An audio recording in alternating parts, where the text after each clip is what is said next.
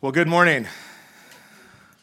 My name is William, and I'm one of the elders here at the Mountain Church, and it's my privilege to be able to bring this text in John chapter 4 to you guys. So many of you guys who have been with us know that we've been going through a sermon series through the book of John that I can't believe. I think, what are we in now, week 9? It seems crazy that we're already in week 9. It felt like a couple weeks ago I was just opening this book, talking about that first chapter of John essentially laying out this vision that he had for the book, what was his purpose for writing it, and he had this central crux that he wrote the entirety of the book on, which was that it was written for belief. And over the last few weeks, or 7 weeks, we have gone through the first 3 chapters of John and kind of seen John's purpose and the way he lays out his scripture. We know, unlike Matthew, Mark, and Luke, that John's is not necessarily a chronological order of scriptures, right? He definitely has a purpose in what he writes and the order in which he chooses to write them. And so as we've gone through this, we learned about a character, John the Baptist, to kind of start the book off. And we got to see John's ministry, and then moved into this passage that Daniel spent a few weeks on going through, which was where John shared an interaction that Jesus had with Nicodemus. And he was a righteous man, somebody who would have known Scripture, somebody who would have had a background in faith. So he kind of had that, and then we had kind of this contrast last week, which was John the Baptist. So John goes back to speaking about John the Baptist and kind of shares what it looks like to have like a good testimony in Christ, somebody who is willing to essentially empty themselves and pointing towards that vision of emptying yourself so that you can have more of Christ in you. And that is going to be what leads to kind of that fulfillment in life.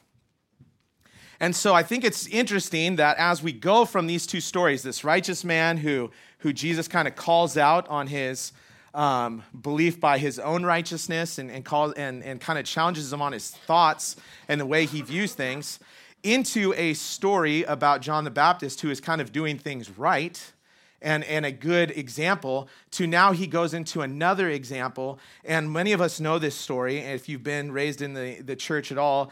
And it's Jesus talking to a woman from Samaria.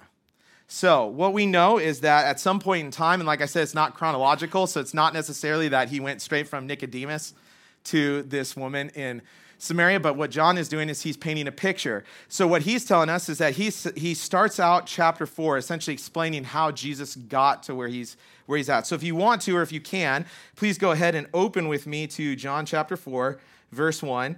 And I'm going to stumble over my words, so I hope you guys have some grace with me as I read this. You know, you get done singing, and then you get all nervous to get up here in front of you guys because you guys are all staring at me. And no. I actually prefer if you look at me. So, no. I'm just kidding. Thank you. I'm trying to lighten the mood, guys. Here we go. All right, chapter 4. Now, when Jesus learned that the Pharisees had heard that Jesus was making and baptizing more disciples than John, so he's kind of contrasting us. He's getting us out of this passage that we heard last week with John. He said, although Jesus himself did not baptize, but only his disciples. So it's just kind of a statement that John is throwing in there to let people know, like, Jesus was not the one actually baptizing people. I think it's an interesting fact that he throws in here because we just hear about this term of baptism, but what John is saying is there's actually the disciples who were doing this. And I think that this, keep in mind this statement because it's going to impact where we go with the text as we dive later in, okay? So just remember that statement in parentheses, that Jesus was not the one baptizing, but that his disciples were. So he left Judah and departed again for Galilee, and he had to pass through Samaria. So he came to a town of Samaria called Sychar, near the field that Jacob had given his 2 sons. So one thing I want to clarify is a lot of people think that it was strange that Jesus would have walked through this Samaritan town. It's actually not. it was the shortest way to get from where they were going to from where they were to where they wanted to go. So it was not out of the question, because a lot of people will like read this story and go like, oh, Jesus really had like this crazy plan. Like he was going out of the way somewhere where he normally wouldn't go and all this kind of stuff. That's not actually the case. This would have been a very normal route for them to go on. So he goes and he says, near the field that Jacob had given his son Joseph, Jacob's well was there. So Jesus, wearied as he was from his journey, was sitting beside the well, and it was about the 6th hour. So the 6th hour is important for us to know that nobody would have been going to the well at the 6th hour. So that is important. So Jesus goes out there. He's sitting at a time of the day. People would have already come and gotten their water for the day. It probably would have been a little too warm. They wouldn't have come out and wanted to come get this water at this time. And then it says, a woman from Samaria came to draw water, and Jesus said to her, give me a drink. For his disciples had gone away into the city to buy food. So we have Jesus here who's just on a long journey, right? He gets to this well. The well is still there to this day, by the way. If you can look it up. It's just a little tiny well. And he's sitting at this well. And this woman walks up, and he asks her for a drink of water. Seems pretty normal, right? Doesn't seem like that far-fetched that a man would just ask somebody for a drink of water. And the Samaritan woman said to him, how is it that you, a Jew, ask for a drink from me, a woman of Samaria? For the Jews have no dealings with Samaritans. So it's interesting, what John is really highlighting here is he wants us to start to see the picture of what this situation really entails. So first of all, you have the Samaritans. The Samaritans in the Jewish eyes were like, I don't know a better term to use, so I'm going to use this. They called them like half-breeds. They didn't see them as like on their level. Because what the Samaritans were is there was like during the time of exile and bringing them back in and all this kind of stuff, the Samaritans were kind of left there, and then they started to marry and have kids, and the Samaritan population grew, but they weren't true Jews. So in their eyes, like when it talked about in Jewish law to not associate with people who are not Jewish, they were the line. Nope, you might be half, but you're not all full. So we don't even see you as Jewish. And so the Samaritans kind of become like their own people. And so when she points out, how is it that you are asking from me, a woman from Samaria, she's actually diving even deeper, because it would have been pretty inappropriate for a man to ask a woman for water when she's just out at a well by herself. So Jesus is kind of breaking these two like big stigmas. First of all, he's talking to a Samaritan, and not just talking to her, but he's asking her for a glass of water. And Jesus answered her, if you knew the gift of God and who it is that is saying to you, give me a drink, you would have asked him, and he would have given you living water. Now, Jesus is really pointing out something here. And what's cool about Jesus is Jesus always he's always got a message, you know? There's always something that Jesus is trying to drive home. And so when he starts this statement with her, what he's really getting at, and I'm going to pull up a text here. You guys see it? Yep. Sweet. All right, so Zechariah 14:8, there's this verse, it's so great, and what Jesus is doing is he's pointing to this verse. He says, on that day, living waters shall flow out from Jerusalem, half of them to the eastern sea and half of them to the western sea. And it shall continue in summer and in winter. So what is Jesus really starting to say here? Jesus is, like what Jesus does so well is he starts to build on this idea of water. He's like, oh, she talked about water and I asked her for water and she just bit my line. So now I'm going to start talking about who I am. And what he's doing is he's pointing to this idea that there is something better than this water that she can pull from a well to quench her thirst. And so he starts foreshadowing with her. And so she wants to ask some questions of that. So I don't think the intent is that she's supposed to know what he's talking about right now. So we don't want to read this and think, oh man, she's really dumb. She doesn't get it. That's not the case. Jesus is trying to show her something and teach her something. So the woman said to him in verse 11, sir, you have nothing to draw water with, and the well is deep. Where do you get that living water? So what is she focusing on? the tangible, what's in front of her, what she can see. That's all she understands what Jesus is talking about. She's just getting at this grasp of just going, I don't understand that there's a living water. I don't get what that means. It's more like in her mind, she's thinking about like what we think about when we watch Indiana Jones, right? That there's some sort of eternal water spring that we can drink a cup from, drink a cup of it and we get like youth. It comes back to us. That's what she's really starting to think through. This is not some sort of spiritual eternal thing for her. This is like the fountain of youth is what she's looking for, right? Man, show me where to get this. You don't have a bucket. How are you going to get it out of there? This well would have been really deep, by the way. So it's like she's kind of like processing through this. Wait, living water, where is it? I want eternal youth. Sounds great. And then she asks him this question. Are you greater than our father Jacob? Now, many of you guys know, and hopefully if you know your Old Testament, Jacob was obviously like one of the fathers of Israel, right? And what she's getting at is she's essentially asking him what our modern day text or what we would say is, who are you? There's skepticism. Who the heck are you? Come here telling me that there's living water? What do you think you are? Some sort of big shot? That's what she's saying to him. We have to understand that we can read between the lines a little bit on texts like this, understanding their cultural context. She's essentially saying, who are you? He gave us this well and drank from it himself, as did his sons and livestock. So she's like equating this place to some sort of like sacred ground, right? Jacob drank here. Not only did he drink here, but his sons drank here. And if that's not cool enough, his livestock drank here. It's like, I'd have gone in reverse order, but you know what I mean? You want to build your climax, but that's all right.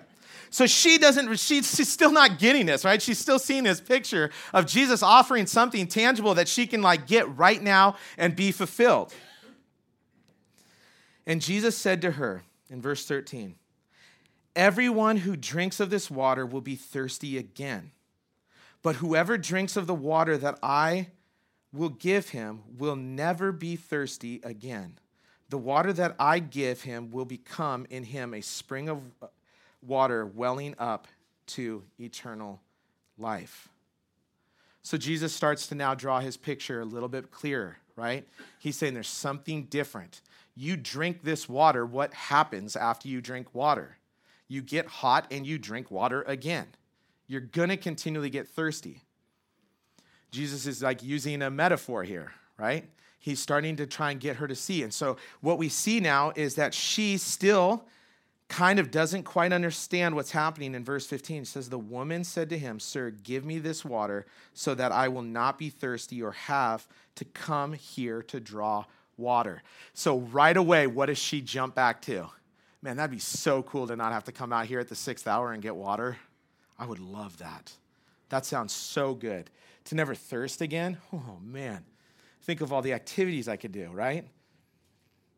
I mean, right now I'm thirsty. I'm just going to tell you guys right now, my mouth's getting dry. So I'm feeling this passage like I'm with her. I'm with the Samaritan woman. Man, give me this water. That sounds great. Give it to me.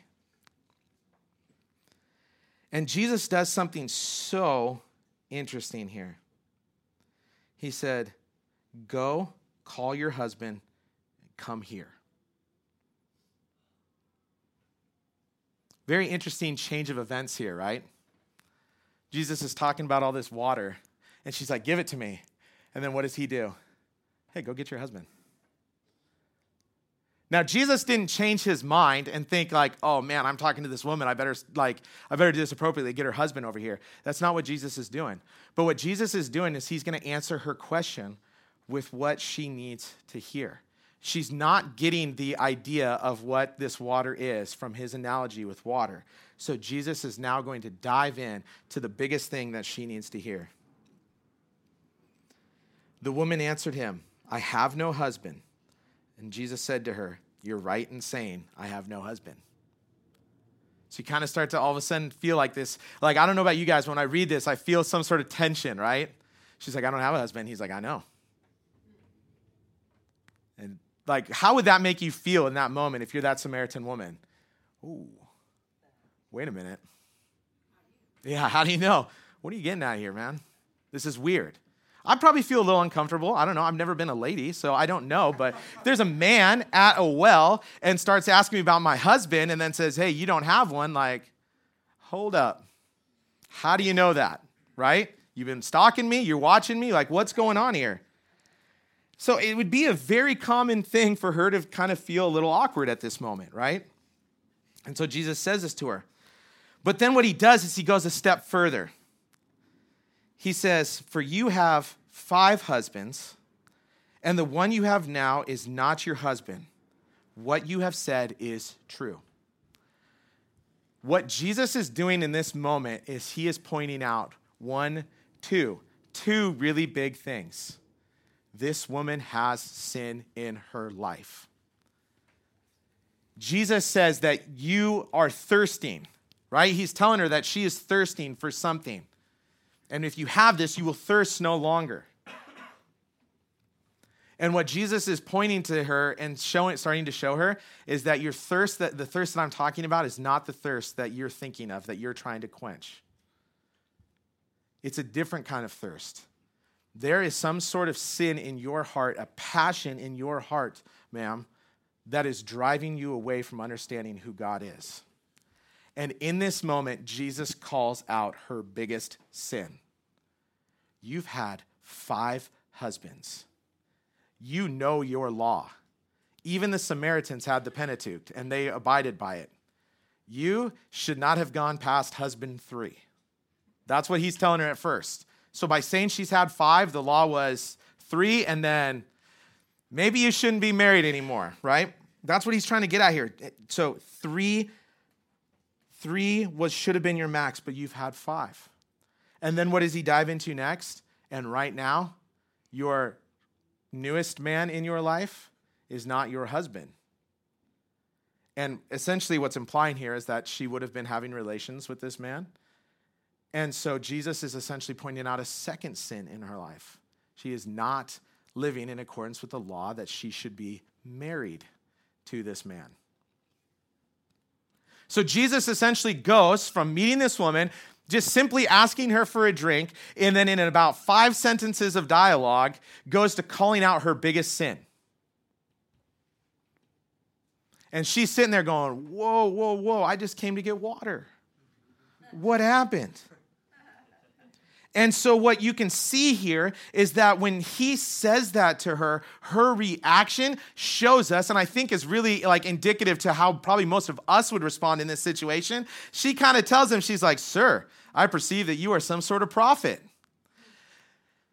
Most scholars say that there's probably some sort of like sarcasm in this statement. She is equating that he knows something. And like some people will say, oh, she's equating this to the messianic prophet that they would have, the Samaritans would have believed in, but it was just, they just knew somebody was coming. They didn't really know all the signs and wonders and all that kind of stuff behind it. So she essentially kind of like makes some sort of like accusatory mocking statement where she's like, oh man, you know a lot of stuff. You must be some sort of prophet. And then what she does, and what kind of helps us understand this, is that he's building a claim, and now she starts to get it.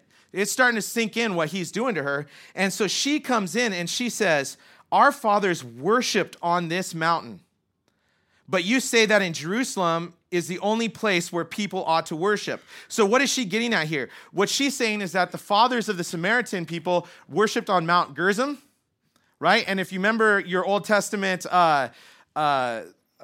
scriptures, you would know that that's one of the mountains where they stood opposite of each other and they yelled blessings and curses at each other. Hopefully, if you don't remember that, go read that story. It's cool.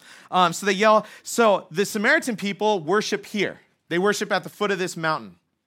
And then what she's contrasting here is she knows that Jesus is a Jew. So she's telling him, hey, we worship here. You know, we're here. We're doing our thing. You guys say it's got to be back in Jerusalem at the temple. And that's where you think people have to worship. So she's starting to contrast the two beliefs here. And she's trying to like start debating some theology with him. And what's interesting here is it's a really big deflection. Because what did he just do? Called out her biggest sin. And what does she do? Kind of like makes light of the situation and then starts debating theology with him. That's way easier to do than deal with your sin, right? It's way easier to talk about scriptures and debate like, oh, but you say we have to worship here and worship here. And what Jesus does is he just shuts her down in this moment. Because what he says is he says, verse 21, "Woman, believe me, the hour is coming when neither on this mountain nor in Jerusalem will you worship the Father. You worship what you do not know, and we worship what we know, for salvation is from the Jews." So what is Jesus getting at here? Is he trying to set up some sort of like racial bias? Is he trying to set up anything like that? Absolutely not. What Jesus is trying to show her is like, okay, you want to debate theology? I'll show you what the truth is. What Jesus is starting to say is that he says, listen, you're starting to argue about something that has no bearing on what I'm talking about. It does not matter if you were at the temple, and it will not matter if you were on this mountain. What will matter is that there's going to be a time and a place coming. He's foreshadowing like what the events of his life are going to be, the releasing of the Spirit. And he's saying that it's not going to be at a specific place that you have to come in contact with the Father. It is going to be opened up, and it's going to be opened up to everyone. And so what he gets at in verse 22 is he's pointing out this idea. You will worship what you do not know, or you worship what you do not know. We worship what we know.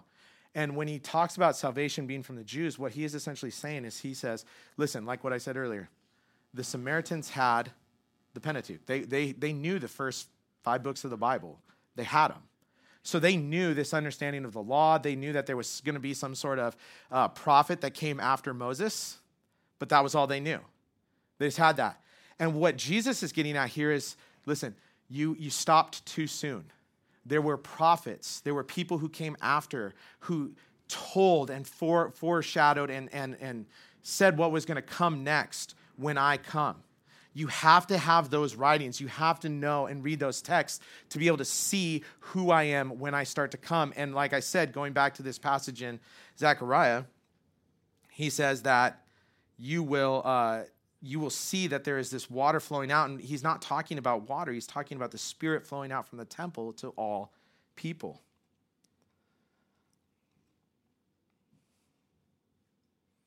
And so he essentially says salvation comes from the Jews. Is he's getting at more of the text, the prophets. We understand the signs that we are supposed to be looking for. And then he says, but the hour is coming and is now here when the true worshipers will worship the Father in spirit and truth, for the Father is seeking such people to worship him.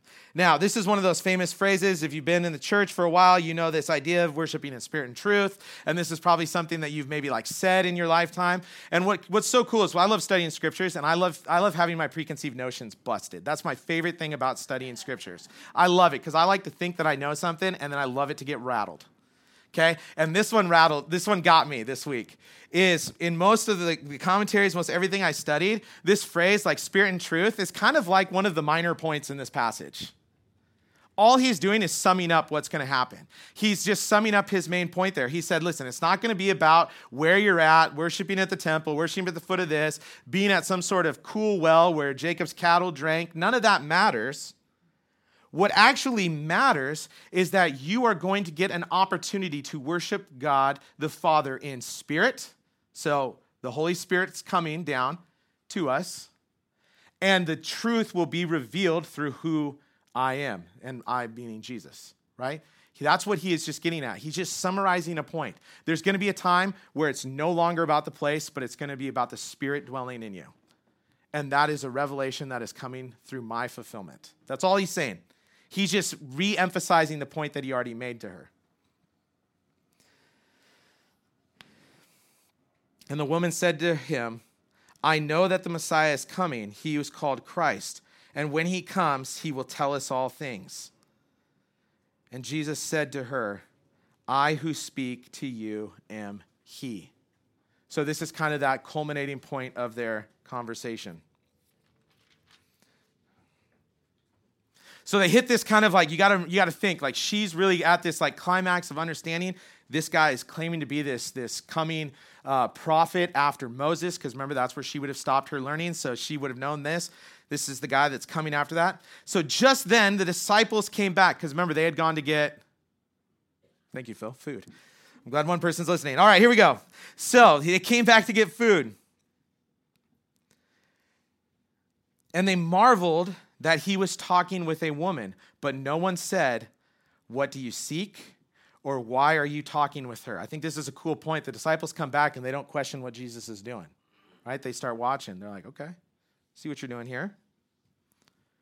And so, I love what happens next. So the woman left her jar and went away into town, and she said to the people, "Come see a man who told me all that I ever did.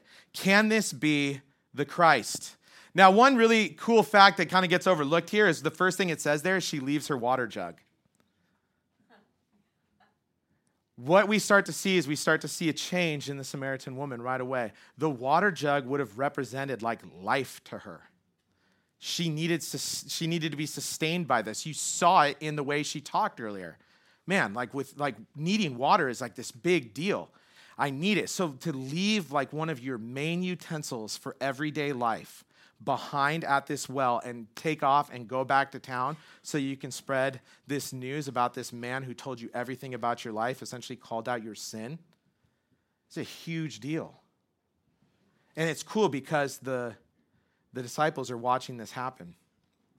And it obviously made an impact because John writes it down, right? Everything John writes is for belief. And he says, so they went out of the town and were coming to him, so coming to Jesus. Meanwhile, the disciples were urging him, saying, "Rabbi, eat." But he said to them, "I have food to eat that you do not know about." And this is my favorite part. The disciples come off looking so great in this. So the disciples said to one another, "Has anyone brought him something to eat?" And Jesus said to him, "My food is to do the will of him who sent me, to accomplish his work." I just love this scene. Daniel and I were talking about this earlier. There's just something about, I love some of the liberties that you can take without compromising scripture. You get sent out to go get food. And I know it's not just like going to Safeway. It would have been like a little journey to go get some food, right? And then they come back and they're like, "Hey, Jesus, you sent us out for food. Go ahead, you need to eat something." And he's like, "No, I already got food. Something better." Really? Didn't you tell us Bartholomew? Didn't you say Jesus wanted food? He's like, "Yeah, man, I did." And they're like, "Oh, man, what the heck? Why? Then why did you send us?" Jesus, though, is so good that he takes these such simple things and just uses them to show his goodness and just show his glory and to show his holiness. And what he's showing them in this moment is that this is a teaching moment, and I'm not worried about food. Yeah, I might have been hungry before, but right now there's something more important going on here. And I can teach through what you guys are asking me. And his statement of "my food is to do the will of him who sent me and to accomplish his work." He is showing right now the crux of what he is trying to accomplish with this Samaritan woman. Not only is he trying to teach this Samaritan woman, but he is also trying to teach his disciples in a manner that they can follow. And he says, "Do you not say there is yet 4 months and then comes the harvest?"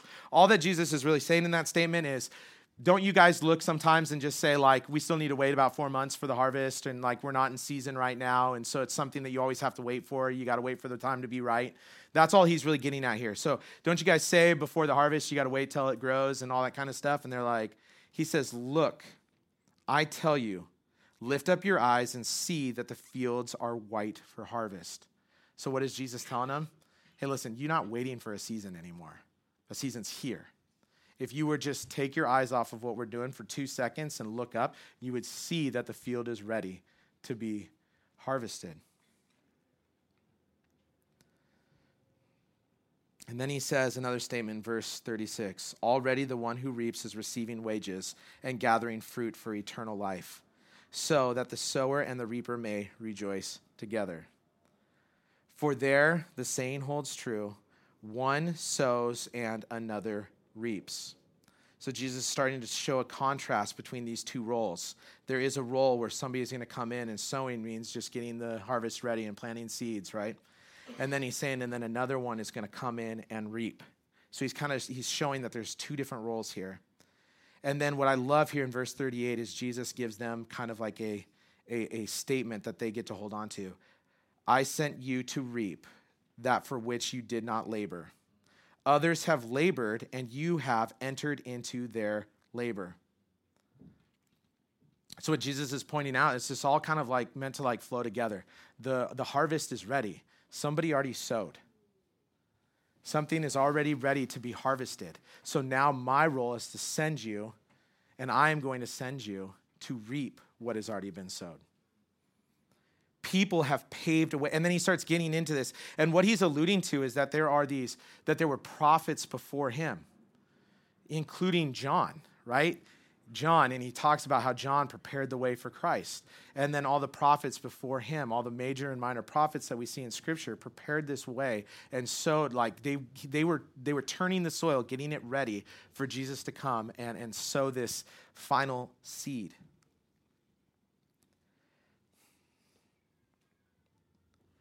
And then he said, and I love this piece, and I want to go back to 36, sorry. And already the one who reaps is receiving his wages for eternal life, so that the sower and the reaper may rejoice together. Another key piece that we're going to jump into. But I think it's great that he's showing that in those two different roles, that there is a joy that is binding of them.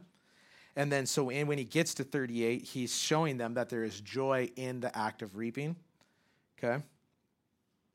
And then when he gets to 39, it says, many Samaritans from that town believed in him because of the woman's testimony. And he told me all that I ever did. So that simple phrase, he told me all that I ever did, that was all that John needed to highlight in saying that they believed that testimony. I think this is just a really cool thing. So when the Samaritans came to him, they asked him to stay with them, and he stayed there 2 days. And many more believed because of his word. They said to the woman, it is no longer because of what you have said that we believe, for we have heard ourselves, and we know that this is indeed the Savior of the world. Now, we're going to end there. I know Daniel said last week that I was going to preach all of chapter 4, but he's crazy, so I'm going to stop there. And I know that's not the natural heading of where it seems like it should end, but it's a good ending spot for us. So when we really think about what this text is saying, there's a lot in there. Do you guys see that? There's a lot of stuff in here. And I'm just going to say, here's the beauty about books like this and the book of John, is we could probably do an entire sermon series on this passage, because there are so many different areas and different ways that I could take this passage and that we could study a little deeper. But what I want to do is I want us to understand that there is kind of like this driving force. So one verse I want to point out, first of all, is Jeremiah 2:13. And this goes back to that living water piece, right? So what is he getting what is he trying to dive into? And what Jesus is starting to show people is he says, for my people have committed two evils. They have forsaken me, the fountain of living water, and hewed out cisterns for themselves and broken cisterns that can hold no water. So what is Jesus really like getting at by referencing himself as living water? What he's starting to say is that what's happening here is they've forsaken the living water. I'm the living water.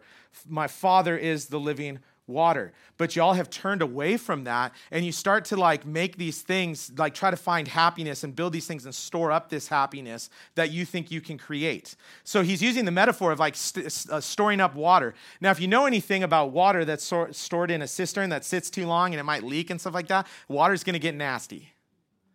And what it gets stored in is going to get gross. You're probably going to get a line like, I hate to admit it, but like on my shower, like sometimes you get that little like nasty mold, right? It's gross, okay? It's not good. That's what he's talking about. Like you try to store up this stuff for yourself, and like you think about it with the passage here, the Samaritan woman, she's storing up husbands. I mean, it's getting crazy. But that's what we're getting at here. Jesus is, by calling himself as living water, is just like this is going to be this joy eternal that comes out from my holiness spread and transferred to you. That you don't have to look to like these worldly things to try and find joy and happiness. You don't have to try and store something up to like collect all this stuff, because what's going to happen is what we see in the prophet Jeremiah, where he says that they're going to become broken. They're not going to hold that water. It's going to get moldy. It's going to get nasty.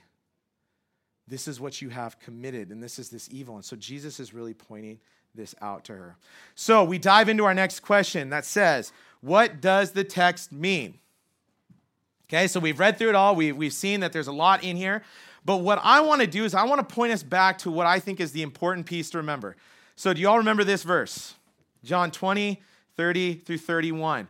At the beginning of our sermon series, and what the sermon series is titled, whenever you see it up here, is that we see that John wrote that now Jesus did many other signs in the presence of the disciples, which are not written in this book, but these are written so that you may believe that Jesus is the Christ, the Son of God, and that by believing you may have life in his name.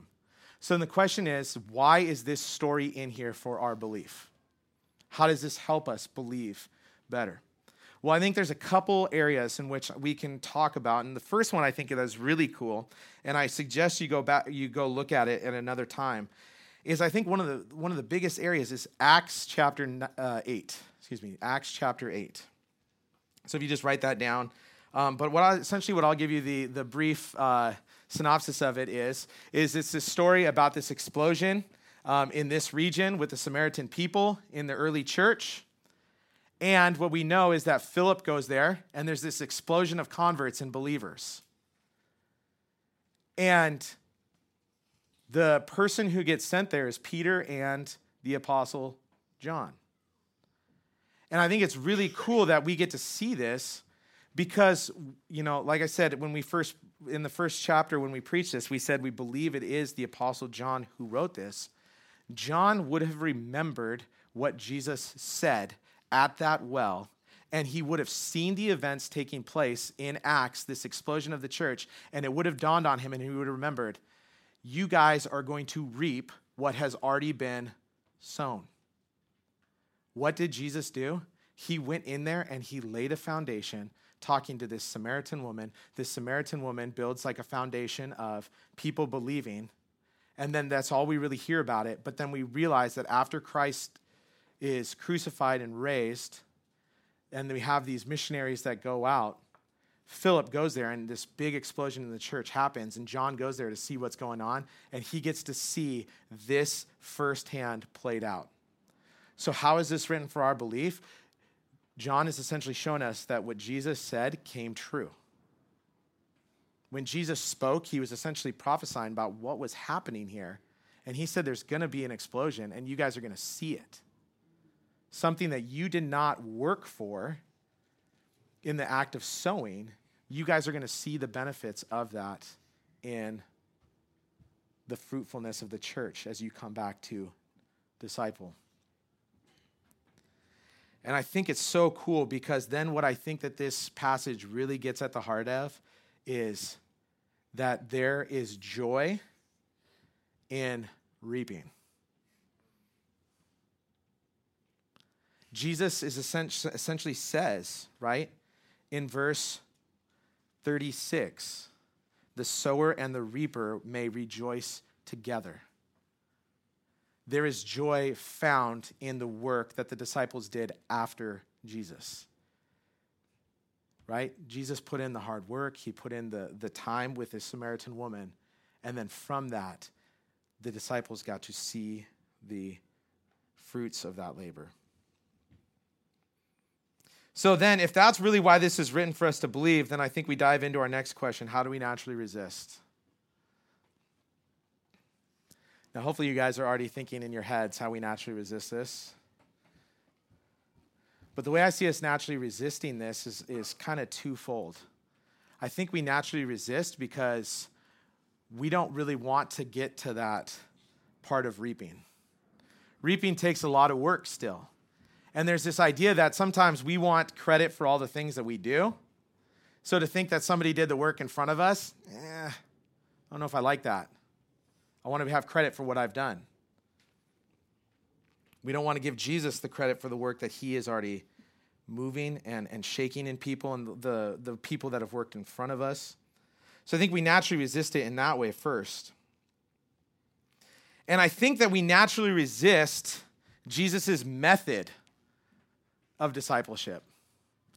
Jesus doesn't just do things for no purpose. And John's not going to write something down for no purpose. And so I think one of the ways we naturally resist is we naturally resist in the way that Jesus disciples people, especially people that he just meets.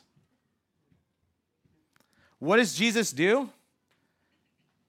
Tells her there's something better and then calls out her sin. I don't know about you guys, but I've read a lot of books that say that's a big no-no. Make sure they know Jesus loves them first. Yeah, he does. But what does that mean? Why is that important? And what Jesus is getting at, especially when we go back to that Jeremiah text, is he said, listen, your water's leaking. Your pipes are bursted. This is not good, and let me show you how. Let's open the crawl space and we'll see. And only when you see your depravity can you see why the goodness of what I offer is so good. How do we naturally resist this? I don't want to do that.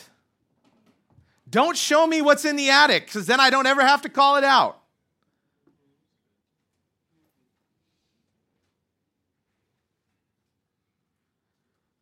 Hey, don't you remember that verse, William? Speak truth in love? Yeah, I do. But make sure you understand the first part of that is truth. We don't like that. And I think we don't like it because we don't want to be the Samaritan woman. I don't want my sin called out, so if I don't do it, nobody will do it to me. Right? We don't like it. We want to fight it. And we don't want to go that step further. We like to attribute ourselves to that sower seed, right? Like, I always love that phrase. It's just like, you go talk to somebody and you kind of have like that little like small interaction and you just happen to go, and Jesus loves you, by the way. And then you walk away. And then you're like, oh man, I wish I could have shared more. And that somebody, like, what's that phrase somebody always says to you? Oh, you never know what seed you sown. What a cop-out. I do that all the time. I'm not looking at you guys. I'm looking at myself in the mirror. This is really easy for me to say. And I can walk away feeling pretty good. Like, man, I told him Jesus loved him. Whew. Now, God, you do your work with that. No. What a cop-out. There is more that we can be doing. So how is Jesus the hero? How did he accomplish or do the things we naturally resist?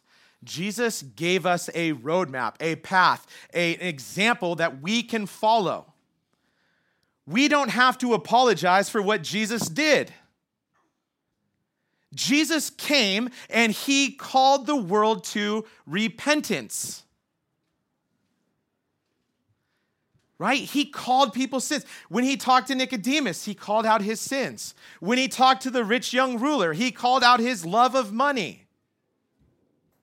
And it wasn't because Jesus despised people and wanted to push them away, but he saw their biggest sin that was separating them from Christ and from God, and he said, listen, you need to turn away from that and see me as more precious. And in that, you will have a living water, a spring that never ends of joy that will fill your soul.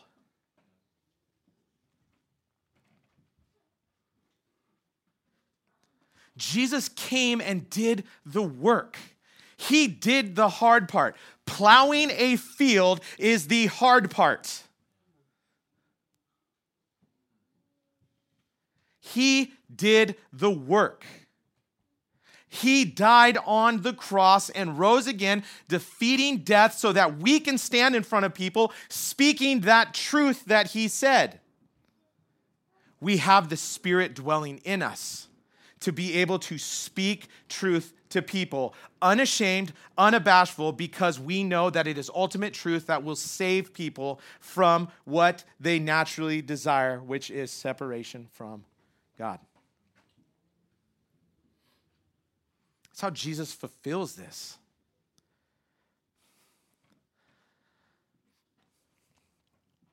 There was this other piece that I loved about this. I kept coming back to this reaping and the harvest, right? And I was reading through the Proverbs this week, and I came across a proverb that just, like, I don't know, it said something to me. So I'm going to really hope that I can explain this well, okay? So hopefully you guys can follow along with me. There is a proverb that says a ruler who oppresses the poor is like a driving rain that leaves no crops. And my mind automatically went to Jesus. I said, okay, let's contrast that. If a bad ruler doesn't leave anything for the poor, like that's oppressing them, that's bad, that's not a good thing. So how is Jesus doing the opposite? Well, what does Jesus tell us? He is a good ruler, and he is leaving the reaping of the harvest to who? Us. He is allowing us to see the joy and the benefits of reaping that harvest. It is a joy to be able to see somebody come to Christ. That should be something that's like overflowing and like pouring out of us. In Luke 15, it says the angels rejoice when one sinner repents. Like, think about what it looks like for us. That labor, that intense, like, Jesus loves you. I see that you are struggling with this in your life, and I get it. That stinks, but there is something better. And to see that moment where they turn and they flip, that is something that we get to participate in and something that is a joy for us. And Jesus is a good ruler who is leaving crops there for us to reap in that harvest. That fruit, we are the fruit of somebody else's reaping. I have people in my life that I can look back to and say, thank you, Jesus, for putting them in my life to speak the words of truth that you gave them the boldness to do through the Spirit, to call me of my sin and move me out of that into a life that is focused on Christ. Too often we put that emphasis on the Spirit just naturally speaking to somebody. I'm not going to say that that can't happen. The Spirit can do what the Spirit wills. But the Spirit is given to us to embolden us to become the preachers of the gospel. When Saul became Paul, yes, right? I freak out there for a second. When he became Paul, he did not just go, man, the Spirit spoke to me, so now I'm just going to hopefully you have your road to Damascus moment where you're just blinded by Jesus. He didn't leave it at that. He went and started telling people. Right?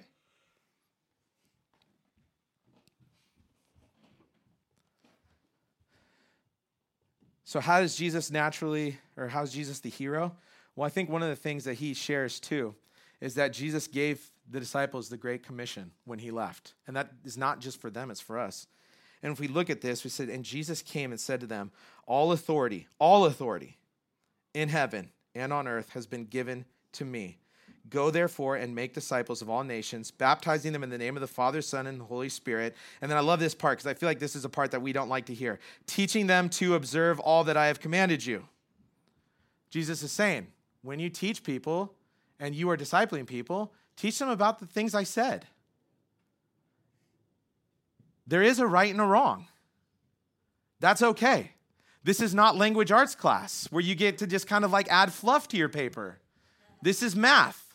Black and white answers, right and wrong. Teach them to obey or observe all that I have commanded. And behold, I am with you always to the end of age. Jesus is saying, listen, you get to have this boldness because I am here with you. The disciples, when John has this and he recounts this, he is essentially showing us that you can do what Jesus did here on earth in spreading the gospel. All authority has been given to Jesus, and he is passing it over to you in the sense of that you have every right to go and say and proclaim who he is and what he did and what he is calling you to. And if you don't believe me, let's go to Mark. Now after that, John was arrested.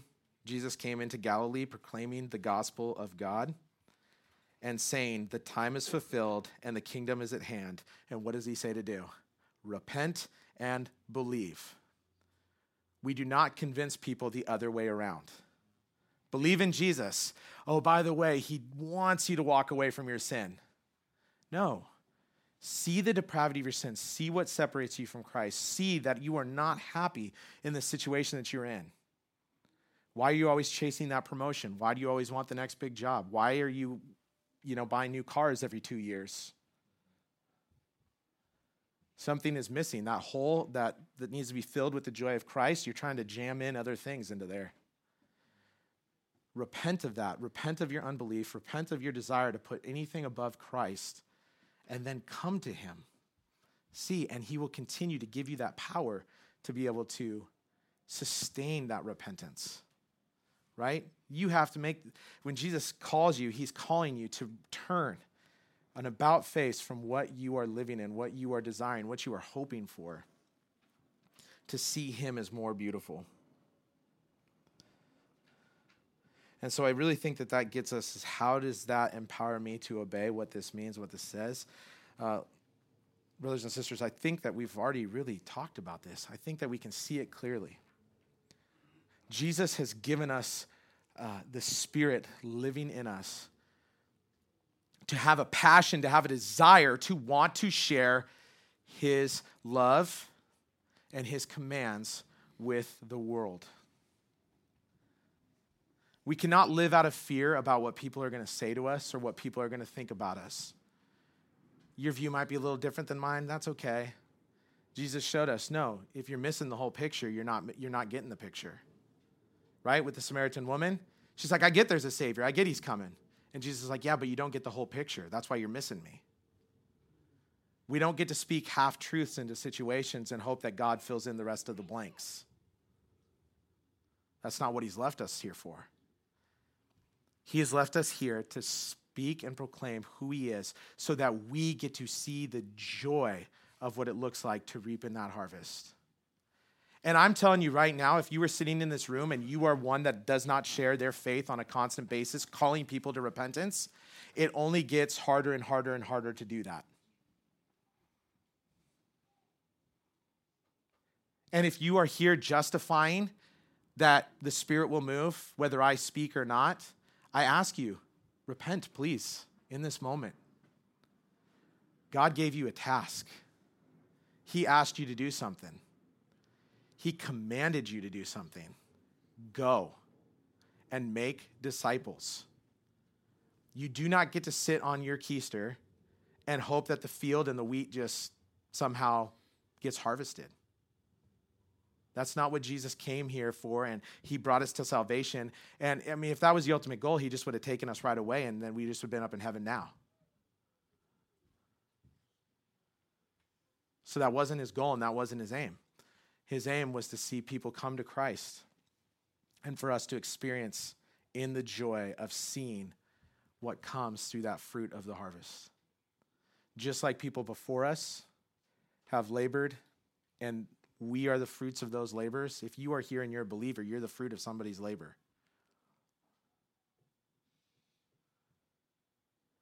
First, thank God for those people who worked.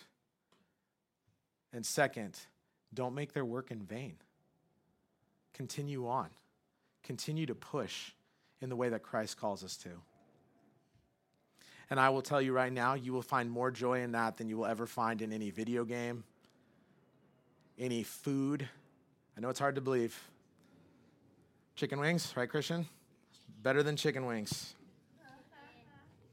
Sorry, we got to introduce Christian to our favorite chicken wing place, and you get to experience something close to God when you eat those chicken wings.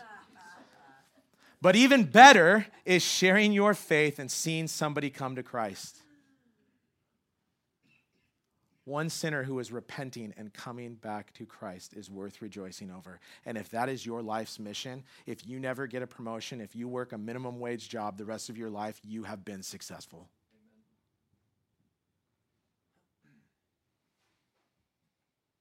Everything here will fade. We won't be remembered in a few generations, but what will be remembered is that our families are turning to Christ and generations are saved because we are willing to reap the harvest when it is there for us, because Jesus did the work.